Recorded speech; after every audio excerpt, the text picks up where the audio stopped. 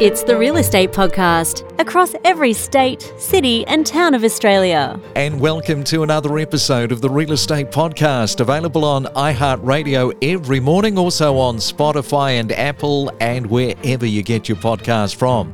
It's a Wednesday, yes, the 17th of August for 2022, and coming up this morning, we are checking in on the Melbourne auction scene with Fabian Sinelli, the whole auction debate versus private treaty. We will be updating you, and also staying in Victoria. We see that the house prices there have been smashed twice in just 1 week.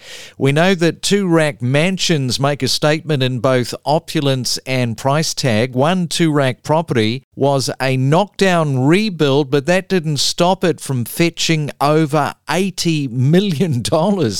And you know that you're in the money when you spend over $80 million for a house in derelict condition, and your plan is to build a new home on the site. So for first home buyers, that just illustrates perfectly, doesn't it, that land is always king. We are just as addicted to property as you are. Every weekday morning from 6:30. Well, I see New Zealand later today finds its fate out, whether it's likely to get another rate rise with another 50 basis points predicted. It's their fourth rate rise, which is interesting because New Zealand is about 6 months ahead of us, but they are already up to rate rise number 4, which probably hints and illustrates to you and I the aggressive response the RBA here is taking, and may we all catch a break soon in that space.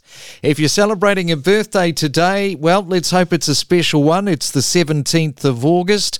You are celebrating your birthday with actors Sean Penn, who is turning 62, and Robert De Niro, just 2 years off 80. He's turning 78. From first home buyers to property investors and everything in between. Every morning on the Real Estate Podcast. It's the main centre forecast with propertybuyer.com.au. And let's check on your weather around Australia. And good morning to you in Sydney, expecting a fine day, a high of 19 degrees. Melbourne, not so much, 1 or 2 showers and 17. Brisbane, expect the sunshine with 22. And in Perth, rain at times and a possible thunderstorm, your high today of 22 degrees. Grab your coffee and switch on your real estate breakfast every weekday morning from 6:30. Let's talk Melbourne property and auctions, a podcast series with Fabian Sinelli. Well, one of the big talking points around the current real estate market is how do you market your property? Auctions, as we know in the market, don't have the same numbers attending them, and the whole question of private treaty versus auctions come up. It's a talking point. What's very clear, though, is that there are still great auction results taking place, and one of the markets that consistently does well in the auction market is Melbourne. And you could argue that the Melbourne property boom was in part due to the highly successful ways the auction process operated. And more importantly, probably it coped under a burgeoning strain of properties being sold every weekend. So let's find out how that property market is going in Melbourne. And welcome back to the podcast, Fabian Sinelli, Managing Director and Auctioneer from EYS Auctions. And a very good morning to you, Fabian. Welcome back. G'day, Craig. Good to be here again. So that's probably a fair comment in terms of the way that the market is kind of been trending for such a long time in Melbourne. You're 100% right, and that seems to be the common theme at the moment, whether auctions are still going to be more beneficial than private treaty or private sales, as we more commonly say down here. So I think there's a lot of stats to point in the direction that auctions are starting to regain the confidence that they rightfully deserve, especially heading into that spring market. Yeah, and so let's talk about the Melbourne auction update. Okay, well, getting the negative out of the way, because the stats that I'm going to give you, I feel are very, very positive. We had only 558 properties scheduled last weekend for auction in Melbourne, so that is probably a negative in terms of volume. It's clear that discretionary sellers are not putting their property on the market in this market. However, Craig, buyers are still out there. Despite the rising interest rates, Melbourne reported a preliminary auction clearance rate of 65.7%. Now, that is stronger than last weekend's 62.1%. It's actually a significant jump, so it's clear that buyers are now getting used to this new market. I would even go as far as saying that we've seen the correction. Another positive is that only 43 properties were withdrawn from sale last weekend, significantly less than over the last few months. Now, if we take a look at the housing market, there's a big sign of resilience here.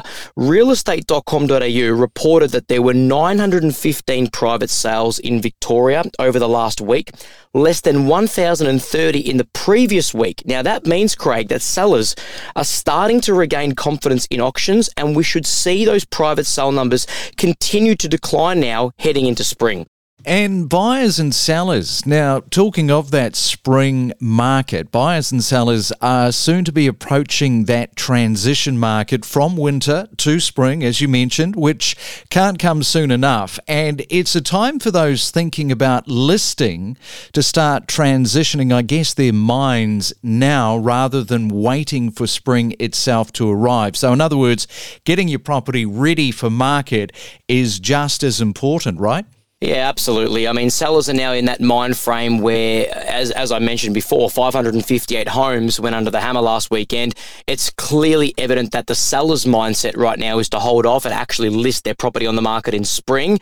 And we're also going to see an influx of buyers heading into the spring market as well because the weather's nicer, more people are out and about. So maybe some bidding strategies are something that bidders have to take into that transition market as well.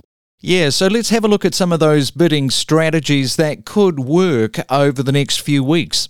Okay, well, I've got four main ones. They're the ones I always say. I've got number one, which is bid bold early. I've got number two, which is bid big late. My third one is rapid fire. And my fourth one is, I like to call momentum killer. So I'll break them down very briefly for you. So the first one, big, bold, early bid. It's pretty self-explanatory, Craig. This one is when you come out guns blazing with a big, bold bid at the very start of the auction in order to knock out your competitors. Now, this is a very strong tactic in a hot market when the auction has a lot of interest, so you don't give the bidders an opportunity to bid and get emotional. The second strategy is big, bold, late. Now, much of the same as the first one, but the complete opposite, of course. You wait right before you feel the auction will be knocked down and you come out with a knockout bid. This will spook buyers that you're only getting started at the peak of the auction. This can work really well maybe in this market when it's a little bit slower, as you want to suss out the feeling of the auction first before you take your opportunity. My favorite bidding strategy, which is rapid fire, this is when you just bid rapidly over your competitors within a split second. Shows huge confidence that you've done this before, and this strategy gets under the skin of your competitors and it forces them to give up. And lastly, momentum killer. I'm telling buyers not to use this because I hate this, but it's actually a really, really good strategy if you want to get under the skin of the auctioneer. Now, this particular strategy is when you bid only in obscure increments. So you force the auctioneer to stop, take a break, think about the price before they kick the auction back off again. Completely kills the momentum, slows the auction right down. In return, can actually affect the sale price, but that's better for our buyers, of course, listing here. I'm only suggesting use that one, though, once the property is on the market because most auctioneers won't take those increments unless the reserve's been met. You know, I was watching a video, I think it was 2 weeks ago, and something I didn't realise was that when the property is on the market, this property I think was at 1.3 million, and then somebody came in with a $500 bid, which once it's selling, the auctioneer didn't want to really go there, but he said, okay, well, yes, I'll accept that. I've got a bit of a general rule when I call auctions and even when I train my auctioneers. The moment the property is announced on the market, no bid should be declined, even if it's as small as a $500, even a $100 bid, because it wouldn't make sense that you knock bids back when the reserve's been met, because at that point, the property is to be sold at the highest bid. So yes, it's frustrating for the auctioneers and even for myself, but sometimes a small increment from a buyer can result in excess increments from all the underbidders, and the auction can actually exceed expectations or even excel from there. So even though it's a little bit, some buyers look at you and go, why would he take that? Well, it probably makes more sense to take it than not take it. Yeah, it's a little bit interesting, that one, Craig, but unfortunately I have to agree with the auctioneer. I think taking it's probably the right approach. And just before I let you go, what about the strategy? It seems to be with so many people where they don't put their hands up at all until it gets right to the death, and suddenly this new bidder appears, and often they can walk away with the keys to the property.